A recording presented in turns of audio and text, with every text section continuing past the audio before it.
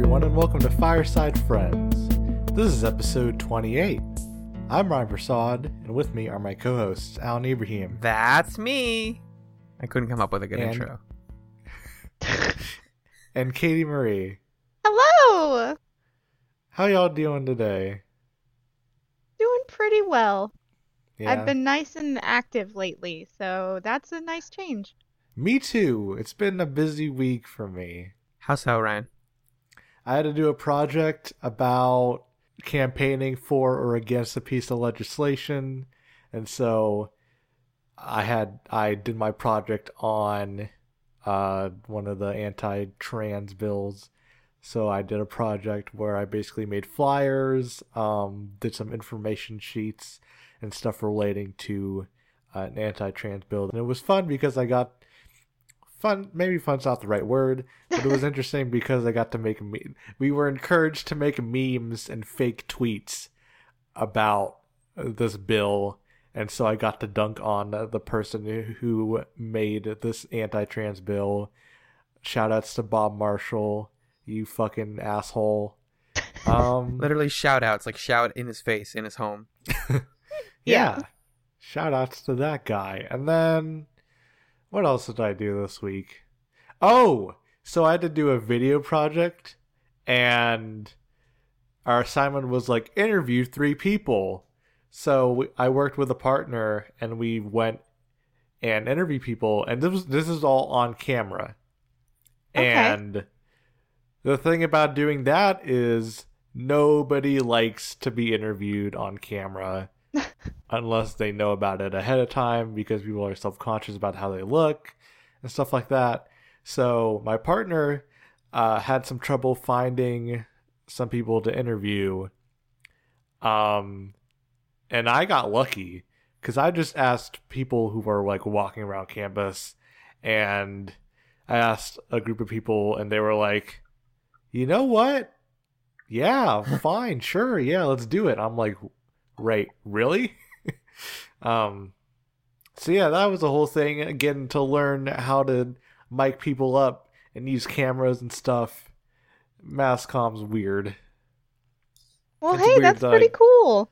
It's weird that I get access to expensive equipment as part of my major in school, but yeah.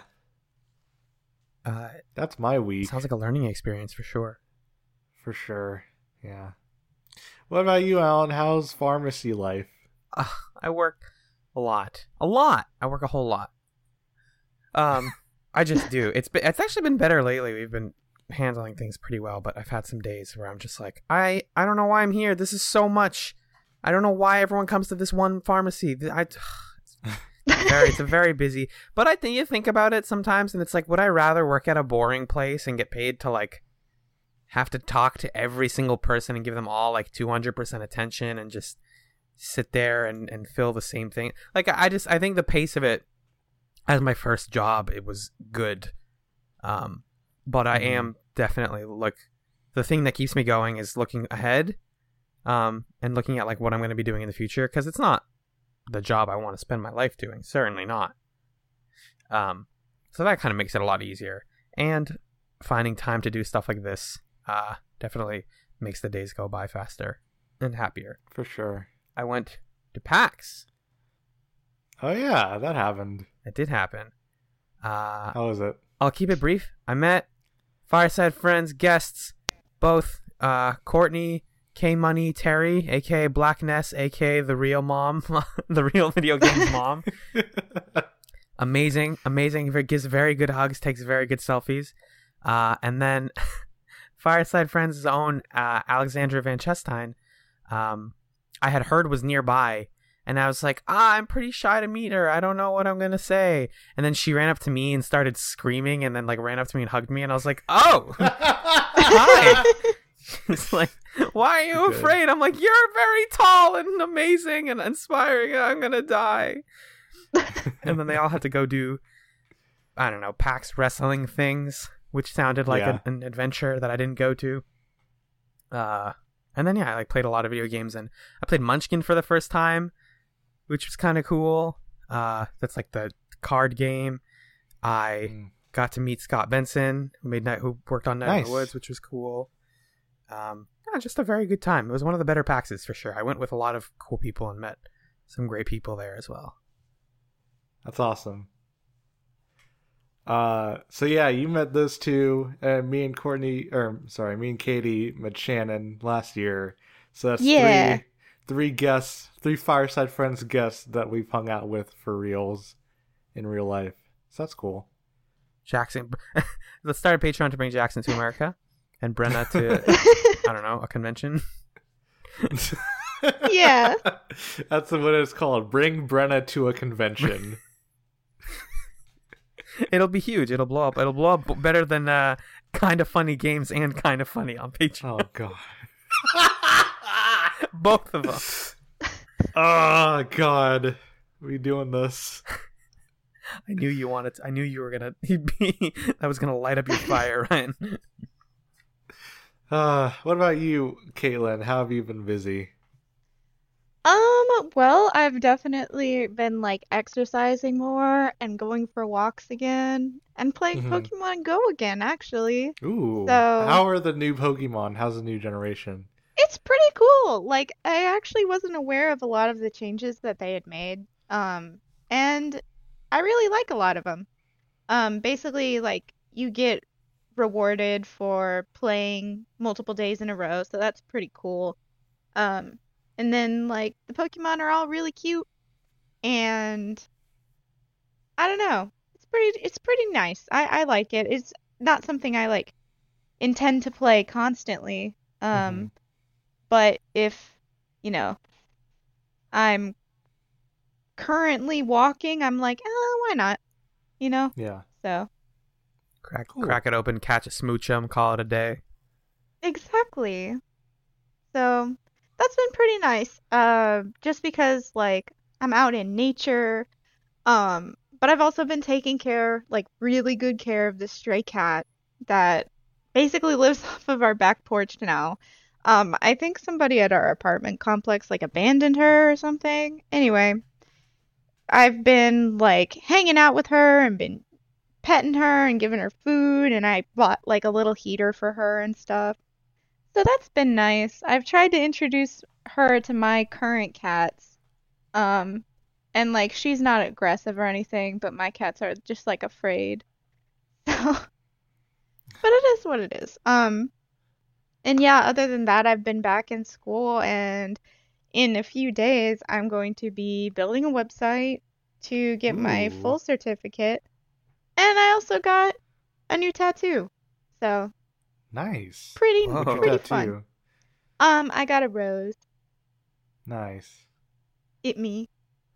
But then I also got my Cupid's bow tattoo touched up because it was Cool. fading a little bit. But it's all good now, so Awesome. things have been fun. Maybe fun's not the right word. Maybe for you it is, but Yeah, not things for have been me. things. Things have been going, let's say. Yeah. Do you all want to talk about Paper Girls? Yes. As a concept So or we're- as a narrative device or what, or a book or what? All right. So we are doing our first comic book series for Fireside Friends. We are talking about Paper Girls, which is a comic series written by Brian K. Vaughan and illustrated by Cliff Chang. It is about 12-year-old women who deliver papers. And That's it. Does it start on Halloween? I think Right? so. Yeah, because there's a kid in like a skull. They're like, oh, he's in a costume, but he's not a kid in Yeah. a costume. Yeah. They deliver newspapers on Halloween, and some fucked up shit happens, and there's a bunch of dinosaurs and time traveling and Apple logos. It's a weird comic, and I am interested in talking about it with you all. I guess I don't remember how or why I started reading. I had heard from multiple people that it Yeah. was like, "Hey, it's like it's like Stranger Things but with girls." And I was like, "Well, I haven't seen Stranger Things, but I like horror, so I guess I'll check this book out." And I read it in October, which I had my like Halloween mood where I was like watching Hannibal and reading stuff like this. Um, and I read volume one in October, and then I read volume two for this podcast like yesterday. So yeah, I guess we'll go around and do general thoughts on this comic. Alan, what do you think? It's What are your so thoughts? fucking weird. It's like profoundly weird. I dig it. Little background. I have been reading Brian K. Vaughan's work since reading Y the Last Man in like ninth grade. I was like taking it out from the library with a friend like every other week and just blasting through like 10 volumes of this story. And then, following up, like when I first started getting back into comics in 2012, when he started writing Saga and getting into doing more like online independent publishing, I just kept up with all of that.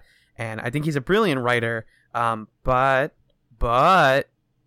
he has this tendency to write a lot of his stories around final moments, and like final shots. And it continues throughout all of his work. It's a concept that it almost feels like it's coming from an old style of comic book writing where you need to sell someone on the next issue by ending on a big ass cliffhanger. Right. But like he does it with everything. Like a lot of issues of Saga are just like, and then this character showed up to be continued. And Right. Paper Girls, while absolutely beautiful and while managing to be like a love letter to sort of like 80s culture and all that stuff without being obnoxious about it, still does the thing where every issue ends like a little bit of stuff happens during it. There's some character development, the girls are interesting, etc., and then there's just a thing, and the next issue its only job is to talk about that thing, and they get into like lore, and then you're like, I just want to see these girls go on more adventures, but they keep having to stop because of the way that comics work out. Like they have to stop on these big dramatic gasp moments. So it feels like a very staccato sort of storytelling style that sometimes works and sometimes leaves you feeling incredibly unsatisfied, as we're going to talk about. Yeah. How about you, Katie? It's definitely weird. I do think it is beautifully illustrated. I love it. And like visually, I think that it's really great. Of course, the palette cast, 2017. classic Fireside Friends. But I do really appreciate a lot of the colors and stuff that it brings. Because it definitely tells a lot about the mood and I don't know. It's just classic, it's like, okay, it's really blue and then the alien grill has red on and it's like, okay, yeah, so we can see that the red person's out of place and they're the alien. So, I appreciate it for the visual aspects in that regard, but also, I kind of don't like it. The story. To me, it just feels like there's too much going on, if that makes sense. It's like, these guys are aliens. These guys are the bad guys, but you thought these guys are the bad guys, and there's dinosaurs, and the people in the fancy suits are like friends with the dinosaurs, and then apparently they're bad for some reason. Also, Apple, okay, is there, and biblical imagery, and all kinds of stuff like that. What's actually happening? I don't know. And that's the feeling I get from it, is like I'm not 100% sure where the story is heading and like what kind of story it's even telling. But like you said, Alan, I feel like a lot of the like scenes, like the gasp scenes, kind of force the story to like take these branches because every issue needs to end in a twist. Yes. So it's like, well, because of all these different twists, there's all this different stuff going on, and it doesn't quite make sense, and it doesn't um feel like a story as opposed. It feels more like, I don't know. So can I use this as a segue to get into it now? Yes. Because here's a moment for me that encapsulates all of that. Mackenzie's mom, Yep. or her stepmom. Yes. On its own, I like the dialogue in that scene a lot. It's great. Yeah. I like the dynamic. I like that Kenzie is like, or Mac for short. They call her Mac for short. Anyway, I like how standoffish they are at first, but then when Mackenzie, does she have a character name, or is it just her stepmom? Alice, I think. Alice. Okay. Yeah. She goes to commit suicide, and Mac is like, actually, I love you and stuff like that. I thought that was all cool until she kind of just disappears. And she's only, and I do like the dialogue a lot, but she's only in this comic for like, what, 3 pages? Yeah, something like that. And I wish that she was actually a character in this book. I didn't think they did enough with that. And by the end of it, it felt like a plot device, because it's like, oh, you need Mackenzie's stepmom to have the gun, and then something needs to happen to Erin, so she accidentally gets shot, so then they can move on to a different. It felt very, if you look at it in like what's actually happening in the plot, it felt very sterile to me. Maybe not sterile, but like her character was a plot device. Yeah. Like a well disguised one, but yeah, I didn't think that was handled as well as it could have. Or at least I wanted more of it, I guess. Yeah. Well, because the story has so many moments like that. I thought you were going to use that moment to talk about how it ends with Mackenzie, I believe, getting shot. Or Erin? Erin gets shot, yeah. Which only, like, the next issue opens with, like, actually, she's fine. We're going to take her to a hospital. But then the only time that moment pays off at all is, like, way later when older Erin is like, I always wondered what happened how did I get this scar? And you're like, okay. Was that whole thing with the mom just so we could do this moment later with the time travel? Because this... Well, I mean, to be fair, her getting shot just pushes the plot forward, because they're just looking for her to be healed. And that's what they're doing for the rest of that arc, basically. Right. But it also, like, they call back to a lot of moments like that every once in a while. And they bring back things that are, like, brushed past so fast. And then they're mentioned later, and you're like, oh, I didn't know that was even a thing I had to care about. Like the two men that kind of like help them out initially. They have like funny names, I can't remember, but they're brought up later. Uncle Heck is one of them, but I can't remember the other name. Heck is one that reminds me of that old whatever. Heck is just a fun word. Heck is also gay. Yep. In this comic. Heck is also gay. Accurate. They're like brought up later, like, oh, we wouldn't be here if like technically it's true that none of the story. Oh right, yeah, because I was like, wait, you expected me to remember the names of those characters? Yeah. Right, I remembered Heck because it's a good name, and I like forgot the other name because I was just like, there's so much crap. I think language is actually a thing that's really cool that this comic does. Right. Brian K. Vaughan actually has some.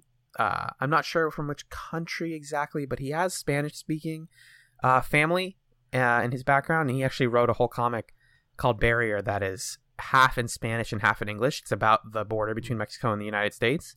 And he does stuff with language in all of his stories that I think is great, which is like not making it an English centric story, because there's like not long, but there's like entire parts of dialogue that are spoken in the future language. Which is either represented as like jarbled alien non-English language, or when somebody's trying to sound English but they're not going through a translator, they're doing that thing where they're like, I don't even know how to describe it, but there are characters in the story who like when Erin, the third Erin that we meet, is speaking to them for the first time, it's like, what's a you doing kind of thing. Like they kind of like sounds English if you say it out loud, but it's written like complete nonsense. Yeah. Yep. Yeah. I think that stuff is cool because it's just like, oh, that in time, like when they traveled through time, like English didn't carry over, and they all have to wear those necklaces, and when they lose the necklace, they can't speak English, and they can't communicate. Like, imagine how scary it is meeting Heck and his friend for the first time, and they're just every character that the girls meet in the first volume is speaking in that other language, and they're like, I don't know what's going on, and neither does the reader. And I think that stuff just goes a long way to like making you like the girls a lot. Is that making everyone else feel like an outsider helps? But I get, again, like that stuff changes a lot by the second volume with the time travel and the different errands. All right, let's focus on volume 1 right now because I think they are very different. They're very different arcs. And I should clarify that volume 1 is issues 1 through 5 and volume 2 is issues 6 through 10. Thanks, man. Yeah, that's useful information. Maybe someone on this podcast didn't realize that we were reading 10 issues. Whose name may or may not rhyme with matey. But it's okay. Yeah, it's fine. Anyway, yeah.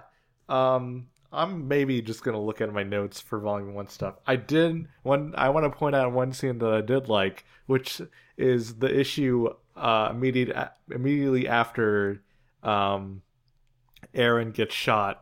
Is like it opens with like 2 shitty teens or whatever in like a football field, and like the woman, like her boyfriend, like disappears, and like this fucking weird like apocalypse shit is happening, and this fucking asshole dude is like, yes, your boyfriend's gone, finally, now you're mine, which is like the perfect shitty teen dude fucking fantasy shit. Yep. And then they both kind of just die. Nah. I wish he would just kill the dude. Well, do they die though? Okay, they don't die. They get transported to whatever the fuck they are in with the weird... The, like, capsule thingies. It's the Upside Down. Yeah. Stranger Things, sorry. Whatever that is. I thought they died. But, guess not. Yeah. They're being held captive. They're being held captive by the fucking Big Lebowski. I mean, you're not wrong. The Big Lebowski and his cool, like, lady warrior friend. What is with the villain of this dude is like this old guy who wears band shirts? I don't know. What's wrong with Macintosh? Why is it so bad? Yeah. The whole, like... Okay, so that whole fucking thing is basically... It's the stinger at the end of the first issue where she gets a Mac-looking thing, which clearly means there's time travel, but then they extend it out to the whole comic, even though it's kind of just dumb outside of that one instance. Yeah. They don't really use the Apple concept well either. They're just like...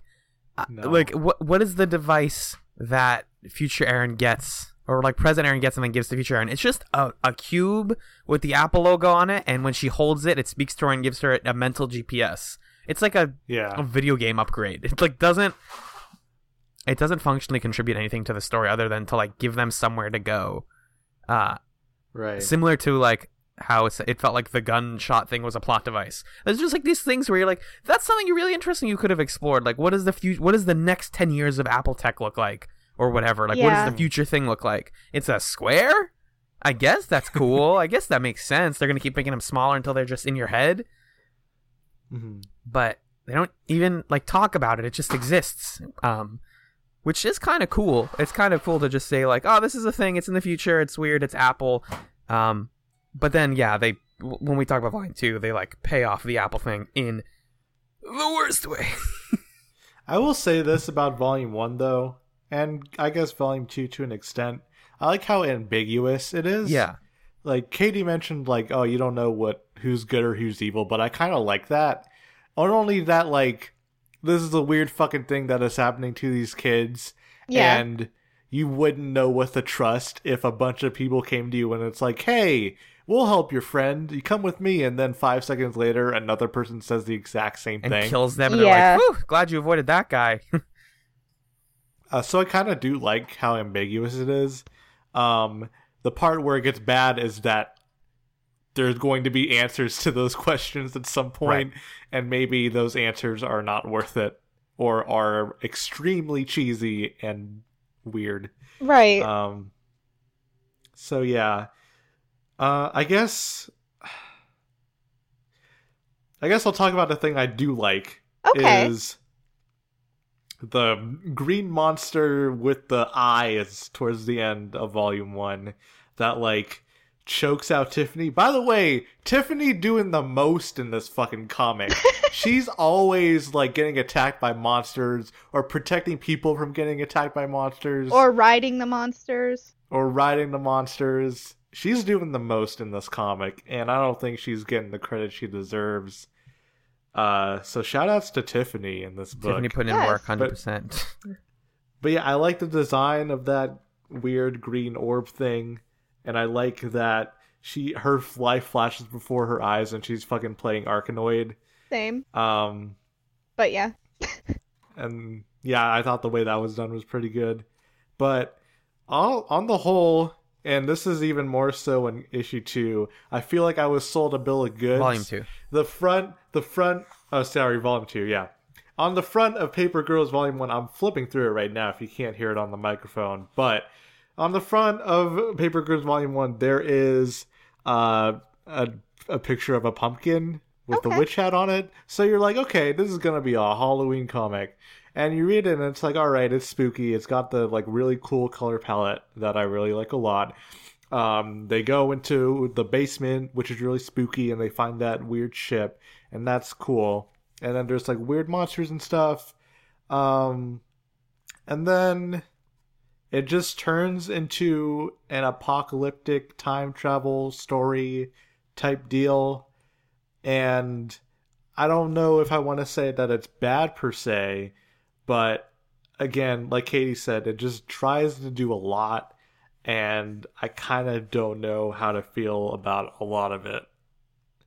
And I feel like the only reason that I like it, or like at least kept reading, was because I really liked the characters, but I felt like I only had a good grasp on them until Volume 2. Because Volume 2 is when things get really off the rails, but the thing that kept it together was the characters, and some of the like character work that they do was really nice. But other than that, like I kind of like lost faith in the fact that the story is probably not for me. So that's kind of my broader take on that stuff. I think one of my biggest worries with this story going forward is that it feels like it's trying to give us answers. And as somebody who ranks Lost as one of my like top favorite shows of all time, especially because I appreciated it when they gave the middle finger to people asking for answers, essentially, I don't want to know what's up with the Apple logo, what's up with the Templars. I think there's a pitch meeting out there where Brian K. Vaughan like explained this story of 4 girls at like 4 a.m. on Halloween night, and they're out for a paper girls adventure, and a cool Templar dude in like shining white armor is riding on the back of a pterodactyl, and he says, "Come with me, I'm gonna save you," or something. And like that's like the selling point of the story. And then they keep going and they keep going, and now there's like time travel, and it's like, who do you trust? Which version of Aaron do you trust? And it's like, ugh, I just want them to see weird shit and react to It it. feels like improv, but in a comic. It Yeah, really does. That's a a way really to good describe point. it, actually. Yeah. It feels like it's just Like, trying oh, there's throwing this stuff out. dinosaur, and then there's pterodactyls, and then she sees her future self, and she's 40 years old, and then her sister is like she can fly helicopters, and that's how they're able to get to Portal. The portal takes God. them to Fantasy Ireland. Yeah. So much just like raw imagery, nonsense, chaos. Which on one hand is cool. There's some of it I really like and is drawn really well. Oh, yeah. But and stuff like oh, I was a clone of Aaron because when you all went into the basement to get shocked by the space thing, it put a like protective shield on you, and now you're immune from the old, like, whatever they call them, Old timers. old timers. Now they're valuable, and now we want them as assets for our war. It's like, what? Why is there a war? Why are you doing this? Yeah. That's just give you There's the part in volume 2, and I guess we're probably just gonna focus all our energy on volume 2 now because it's fucking bonkers. But the part where third Erin is in the taxi and she's just doing a lore dump in the back seat of this cab. And Yeah. the cat, well, the Uber. It's an Uber. Yes. Oh, sorry, the Uber. They make a point to right. say that it's an Uber. Yeah. But yeah, she's just like talking to the cab driver, and it's like, I guess she would. I don't. Okay. Here, let me read this lore dumpy dialogue. Ready? Okay. Cab driver says, or sorry, Uber driver says, "What does any of that mean?" And then she says, "I don't blame you for being confused.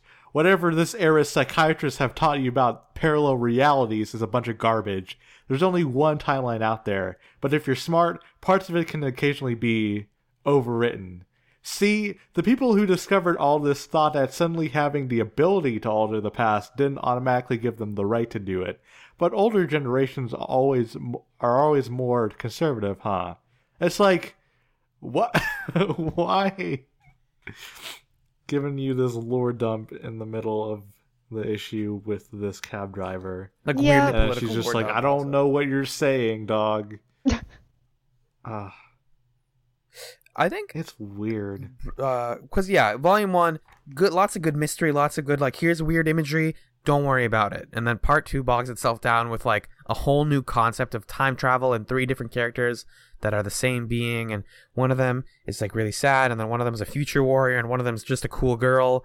And then there's like that great moment in volume 2 that is the only part where the time travel stuff feels worth it, which is they're in the helicopter. This is like the very end, and older Aaron tells our like present Aaron that like the only thing I would ever tell you is to trust other people and to stop Mhm. being afraid of other people. That's all I Right. want out of my time travel story, is for older me to be able to tell younger me like, hey, here's the thing you need to know about life and about Yeah. how to progress. Because we get the hints that older Aaron is like really sad, and she still lives at home, and she still technically works for the newspaper that she worked at as a teenager.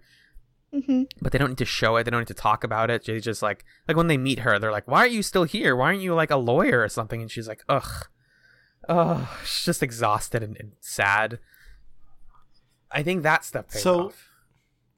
I don't know. So I didn't really read her as sad, as more like, this is adulting. Or, yeah. Oh God, I hate that I just fucking said adulting. Well, no, that's what I think too. Like, it's kind of like being an adult is stressful and boring, and I have anxiety.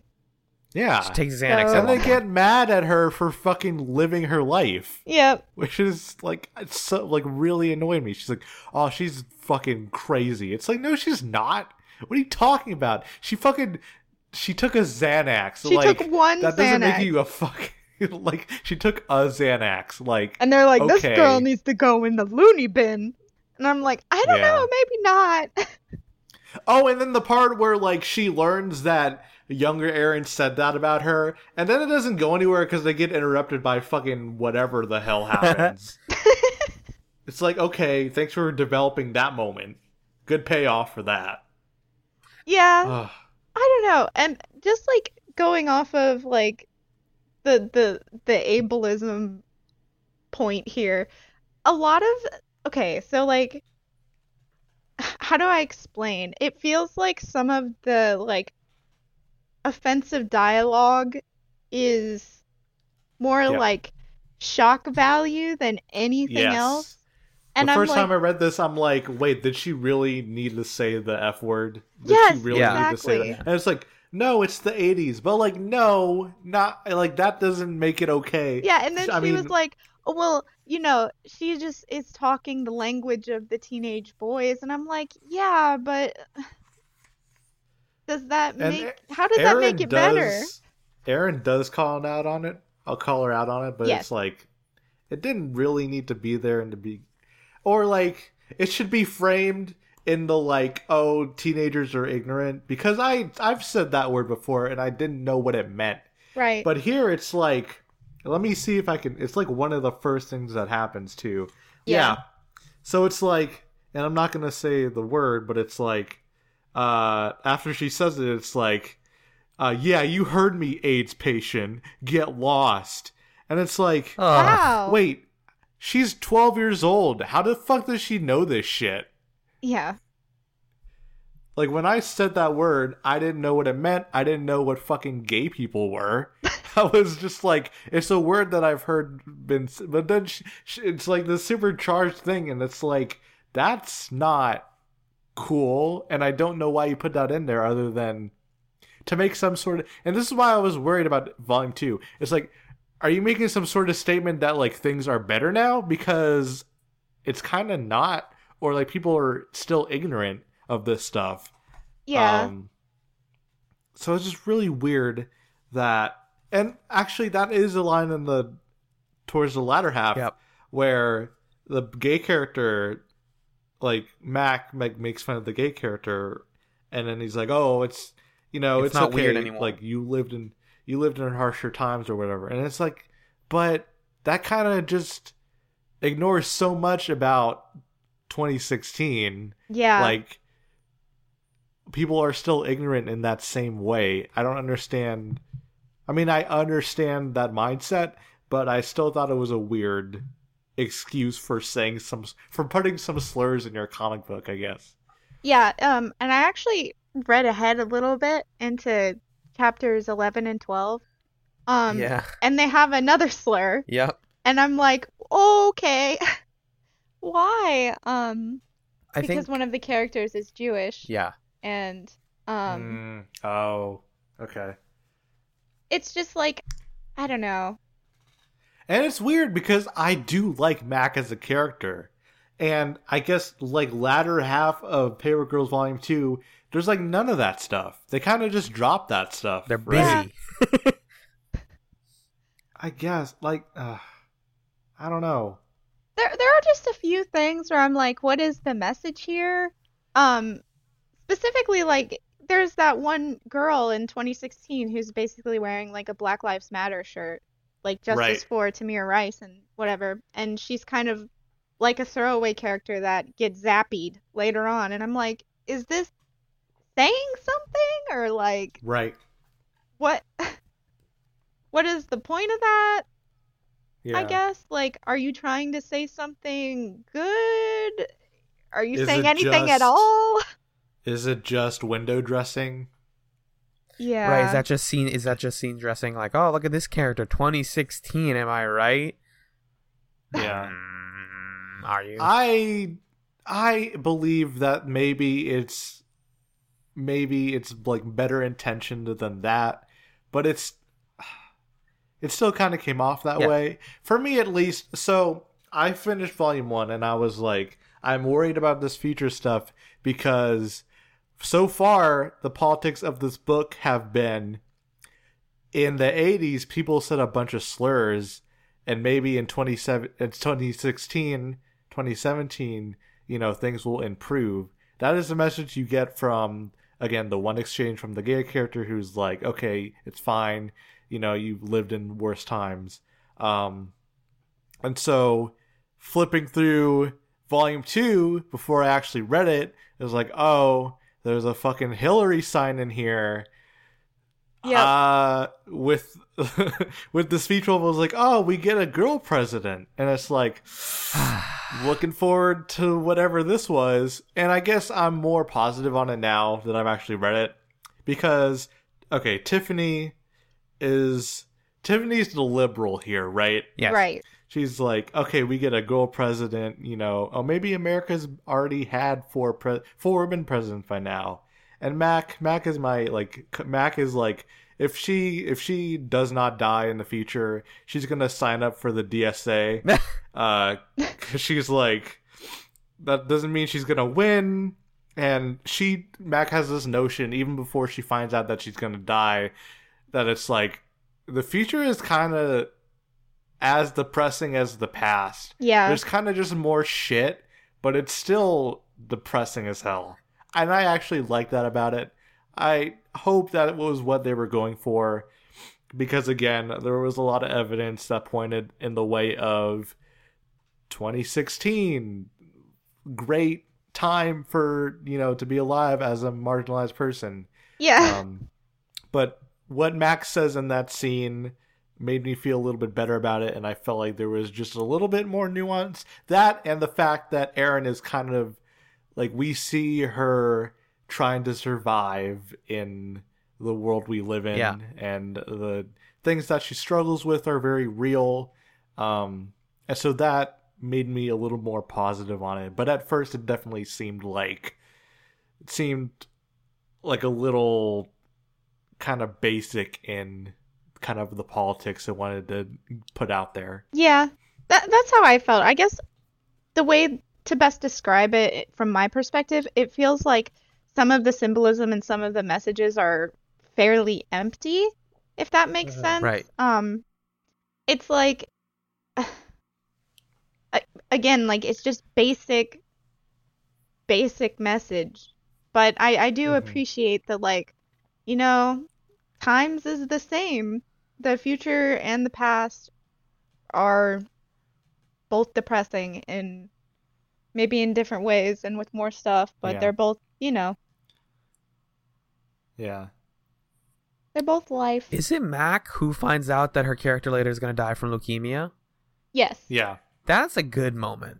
There's again, it's those like little character moments for me that like make me like these people, because they're not just like optimistic, happy, lovable teenage girls.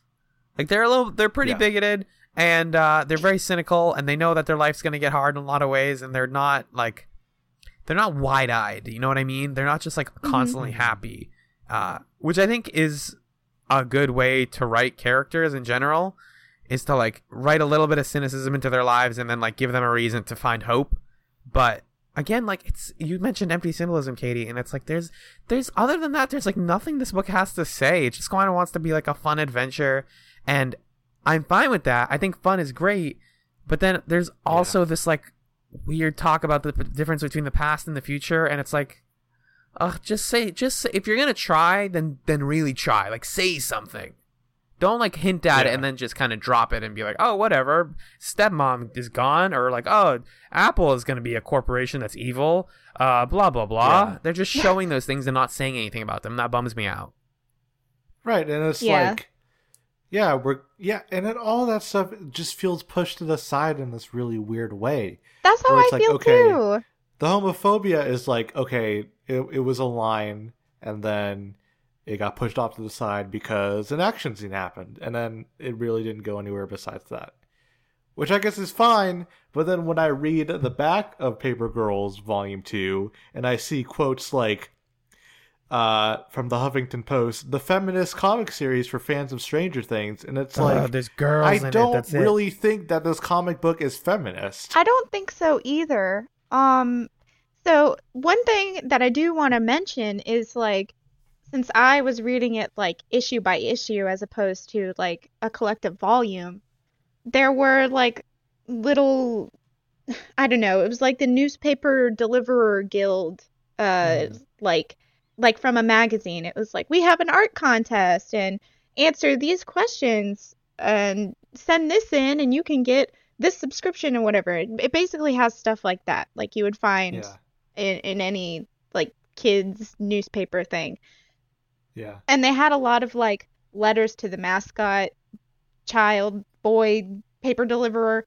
And one of the like questions they asked was, how would you feel about like female paper deliverers? And like basically a lot of the boys were like really angry. And they were like, we don't want this. But from that point on, it's kind of like it develops into these girls sending in questions and responses and stuff like that, just kind of like to take up space in that environment, because they're even like adding like recipes and stuff like in their submissions and stuff, just to say something and to be there in the newspaper delivery like world, when they're being told no, girls won't be newspaper deliverers, which is so strange because this takes place during the same time as the story. So it's like, what? That's a bit odd. But I feel like it feels like it's not ingrained in the story enough, because this is something that the volume readers like completely don't even have. You know what I'm saying? Right. I have no idea what you're talking about. Exactly. I thought when you started describing it, I thought you were like, here is some reader mail that was sent in. I didn't know it was like an actual like in-universe thing. Yeah, it is. And it's like I don't see it as being like a feminist work without that, but it's also viewed as not vital, I guess, and not important enough to include. So it's like, right. I guess it's not important. I don't know. It's weird. It feels like very different messages. Yeah. Yeah. I think just kind of a bigger point to touch on. A big problem with the way that people use the term feminist now is to like describe something that just features women, not necessarily well-written women, but just like a lot of women in it.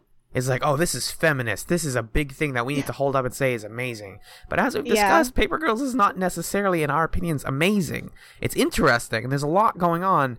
But like, if you want to talk about like feminist comic books, we can talk about Bitch Planet from here to tomorrow. That is an amazing story that if you're looking for stories that are about explicitly feminism, that is a comic where the premise, briefly, is that men get to choose which women in their lives they can send to a prison planet where they fight each other to the death. And it turns out all the women are amazing and they want to fight their way out and start a revolution. It's great. It's very gay and very good. Like, that stuff is explicit feminist because it's about women and feminism and equality between genders and sex. This is not a feminist text. It is just a story about women. Yeah. Well, also, like, again, I said at the top here, the pitch I was given for this book is Stranger Things, but with girls. Which is like, if your pitch on this is like, oh, it's like this other thing. But with girls? But girls. That's not feminism. That's like Lady Ghostbusters all over again. Exactly. Yeah, there you go. Plus, like, I don't even see... I mean, aside from, like, the 80s setting, it doesn't really feel like Stranger Things at all. Yeah. But have you seen Stranger Things? You said you haven't? I have not seen Stranger Things. I assumed that like all of those comments about Stranger Things were probably when like the first only like couple issues were out, because nothing else feels like Stranger Things other than like that basement scene and like the early like not horror, I guess, because I haven't seen Stranger Things, but like that basement scene, the like weird like eye monster, that's kind of it. Yeah. That's only kind of, or like maybe the werewolf, right? But like that's kind of the only like recognizable like horror stuff, you know? Right. It's kind of like I don't think they're comparable just because it features children in the 80s with sci-fi elements. Like they're completely different stories, and I don't know. I find that description of it kind of odd as a choice. But you know, I mean, it's reductive, and this is actually coincidentally a thing that I talked about with Scott Benson at PAX briefly, which is like, in a lot of nerd circles, we're really obsessed with taxonomy and like labeling things as either, oh, it's this genre. It is unequivocally a, action story or an action game, or more commonly, especially in video games and comics, there's this tendency to describe things as blank meets blank. Because nothing can be itself. It has to be, the only way for us to identify things is to compare them to things that already exist. Which further furthers the problem that we sometimes feel today, which is that every story feels like a retread of another story. Like, to describe, and not only that, but to describe this story as Stranger Things but with girls, like, to use the term but with girls is like, that feels almost offensive to me. Like, oh, it's just the same story, but we switched the genders. Like, what do you do? What is that? Why? Why did you do that? What was the benefit of that? Right. Yeah. You gotta just have a reason for these things. It can just be a story. I'm sorry, that was a big... I got into a little bit of a huff there. No, it's fine. Like, I remember, I'm sorry if this is a bit of a tangent, but when you were talking about, like, categorizing things and being like, no, it is this. I remember once, I used to hang out around, like, a games internet cafe thing. Somebody asked if anybody else thought that Portal was a first-person shooter. And I was like, yeah, your first-person perspective and you shoot things with a portal gun, but you still shoot a gun thing. And everybody thought that was the most ridiculous thing ever that I had said that, because apparently first-person shooters are only, like, live-fire weapons and war-related. And I'm like, but it's first-person and you're shooting. It's a first-person shooter. They're like, but it's not violent and it's not guns. People aren't dying. And I'm like, but well, that's not what you asked. So I think genre's I don't really know. dumb. I agree, though. And on some level, like, why does that matter? Totally. yeah. Yeah. It's just a story. So, yeah. It's like... But I guess Paper Girls kind of defies any genre Yeah. stuff by just kind of being nonsense. Exactly. Which Yeah. is maybe not the best way to go about it. But that's kind of a thing about it. It's like, okay, so wait, do you want to be a horror comic? Do you want to be a sci-fi comic? What do you Is what there are you a doing? comedy What are in you doing here? right now? I guess, It's, like, yeah. for me, if it wants to be nonsense, I would prefer it be more nonsensical. If it wants to have, like, a greater message, I would prefer it lean more that way. But to me, it's kind of like what you said, what does it want to be? And I feel like if it wants to have, I wouldn't say, like, more success, but if I were to personally enjoy it more, I would want it to develop in either of those ways. And that's not to say I don't like the comic, because Right. I do enjoy a lot of aspects of it. I mean, I read the whole enjoyed thing. reading it. Yeah, Yeah. and I am interested to see where they develop the story. I want to know, like, how it ends up. Whether that be me just reading it on a wiki somewhere, being like, oh, okay, that's the ending, or reading it myself. Either way, I do want to know how it ends, because I'm like, where can this go? So it does keep Mhm. me intrigued. I just want a direction, whether that is nonsense or symbolism and actual messages. So, yeah, Let me read this NPR quote. okay. Paper Girls tells a story from the point of view of young women, not boys, and it doesn't seem coincidental that its tone is harder, flintier, funnier, more pragmatic, and far less concerned with idealizing the lost innocence of childhood. Okay. Okay. What? And to me, it's like, okay, so a dude was able to write women well, is what we're giving this book credit Right. for. Yeah. And it's like, there's so much comics out there by queer women, by people of color, that, like, why are people champion? And this is such a trend too, right? It's not Yes. just Paper Girls. This happens all the time.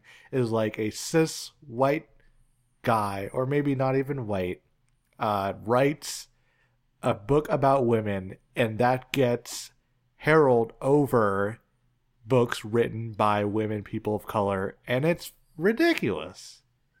Yeah. And this is the exact same thing, because it takes, and it just sounds like I fucking hate the comic. I don't. It's fine, Yeah. but I just don't find anything worth championing here. I really don't. Yeah, same The here. characters are cool. I like them.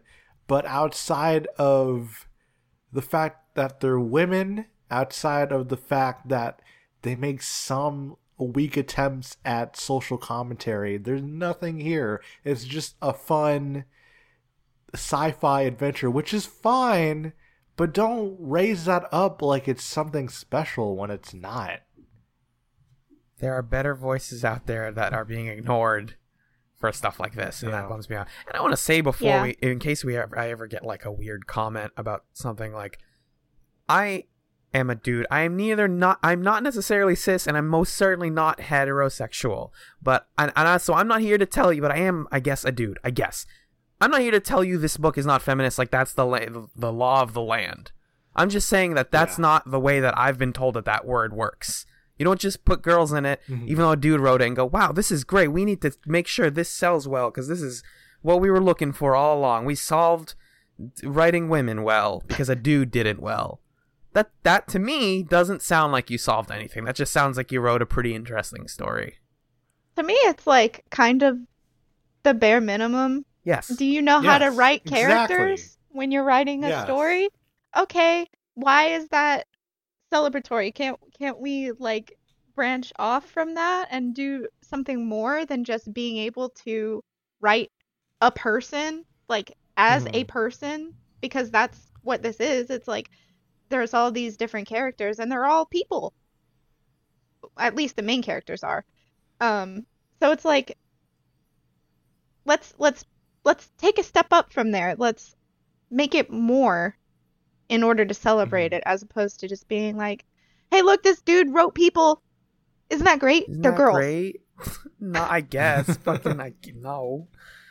I mean, yeah, it's cool. It's cool to see women being written as people, but at the same time, like, that there needs to be more than that in order to be heralded as something that is a really nice feminist work. You know what I mean? Yeah. Like, let's not applaud dudes for literally doing, like, bare minimum. Let's maybe look towards women if we're going for, like, feminist things and supporting women who are in the comics industry. And, I don't know, maybe looking into some of their things, looking into POC things. That would be cool. That's what I'm down for. So, you know. The final shot of Volume 2, just to kind of close it out. Okay, yeah. It's such a good clincher on... The final shot of Volume 2 is very feminist. It's so feminist. It's everything really we've is. just talked about in a nutshell, in one shot, which is just like... Oh man, we jumped through the portal, we found our friend, yay, our friend's back, but what's this? Zoom the hell out. We got a big ass green hill with a satanic demon goat holding up the Apple logo. See you in Volume 3, motherfuckers. What? No! Like, what does that mean? Why did you do that? What are you saying? Why? Just because it's funny looking? It's so corny, I can't take it. Yeah. It's really dumb. People should read Saga. Brian K. Vaughan has done better work than this. Saga's really good. Saga's like... It's so weird that he wrote this and Saga. Like, I get he's done a ton of different work and has like a really great writing style and a great like work ethic, but like, man. Leave it to tell the stories about the parents and the aliens and the big penis aliens and all the sex and the horns and all that stuff. That's for you, Brian. Give us a story about women by women, please, and thank you. Yeah. And again, not necessarily his fault. More on the reviewers for maybe having poor standards. They're lifting him up to impossible feminism. standards. Like, it's not. This isn't the book that's gonna My save issue, us. my issue is with how it's framed. I don't think that, there's anything wrong with the story. And I mean, like in regards to like, you're the people at fault here. You're doing it wrong. It's like, no, maybe we should just calm down a little bit as reviewers. But I don't know. I don't hate it. I don't want to sound like I'm like bashing on this thing because I actually again enjoyed it. I just Well, we criticize the things Yeah. we love, ultimately. That's a lot of what this show is about, this podcast. Yeah. The reason why we're so passionate is because we care. Yeah. Again, the trend of like lifting up dudes as writers of comics that feature women is gross and needs to stop because it's bad. And I don't think that was the intention here. I can't really speak to the intention. To me, this is just a dumb sci-fi story, but again, it gets lifted by these critics who have this very basic idea of what feminism is. And it's like, why? This is not worth that. It's cool. I like reading it, but it's not that. It's definitely not a feminist comic. Now, Gem and the Holograms. I love Gem and the Holograms so much. It's so good. It's the next book on my comics backlog. As soon as I finished this, volumes 2 and 3 of Gem came up on sale, and I was like, oh, yes, that's my shit. That's what I'm looking for. Thank you. I'll take it. Yep. If you want a comic book written by women, there you go. Exactly. It's a good one. All right. Is that it for Paper Girls? I think that might be it. Delivered fresh to your door every morning. Fireside Friends. Yep. Podcast delivered on bicycle. What if you did that? It's like 2 people on bikes run down the street and just have a loud conversation every morning. Oh my god! You know what I should do? I should put this podcast on a CD and hand it out like it's a mixtape. Yeah, you Everybody should. just walk down the street. Yeah, definitely. Charge for it too. Yeah. All right. That's it for Paper Girls. It's all right. That's all Yeah. right, I guess. You could do worse comics. It's a fun read if you want something dumb. Yeah. That's it. All right. Let's go on to some housekeeping. If you want to follow us on Twitter, you could do so at Podcast Fireside. I've been working on the Twitter brand, posting some jokes now and then. Posting Maybe- some pop Dories. Yeah. What? Funko The pop Pop. vinyl Dory. Oh, that's not my main Twitter though. I'm not posting that on the podcast Twitter.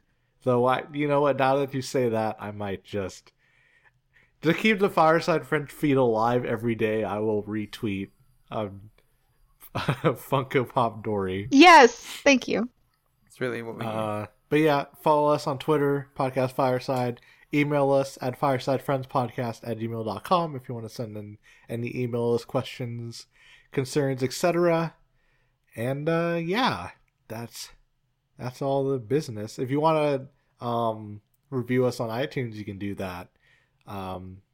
Or tell your friends, spread the word if you like the podcast. And yeah. Alan, where can people find you online? I'm on the online at twitter.com at Alan Ibrahim. It's spelled ALLENIBRAHIM. And then Katie's off the grid as usual. Yee! You can find me at Taco Detective. That's all one word on the Twitter. And yeah, you could see some stuff that I post. I don't know. I get followers. I don't know why people keep following me, but they do. So I'm going to just keep posting. You got good tweets. And yeah, we'll be back in a couple weeks with another podcast. We will let you know what we're doing next episode on the Twitter account, which again is at Podcast Fireside. But until then, thank you all for listening. Good luck out there, and don't forget to take care of yourself. We'll see you all later.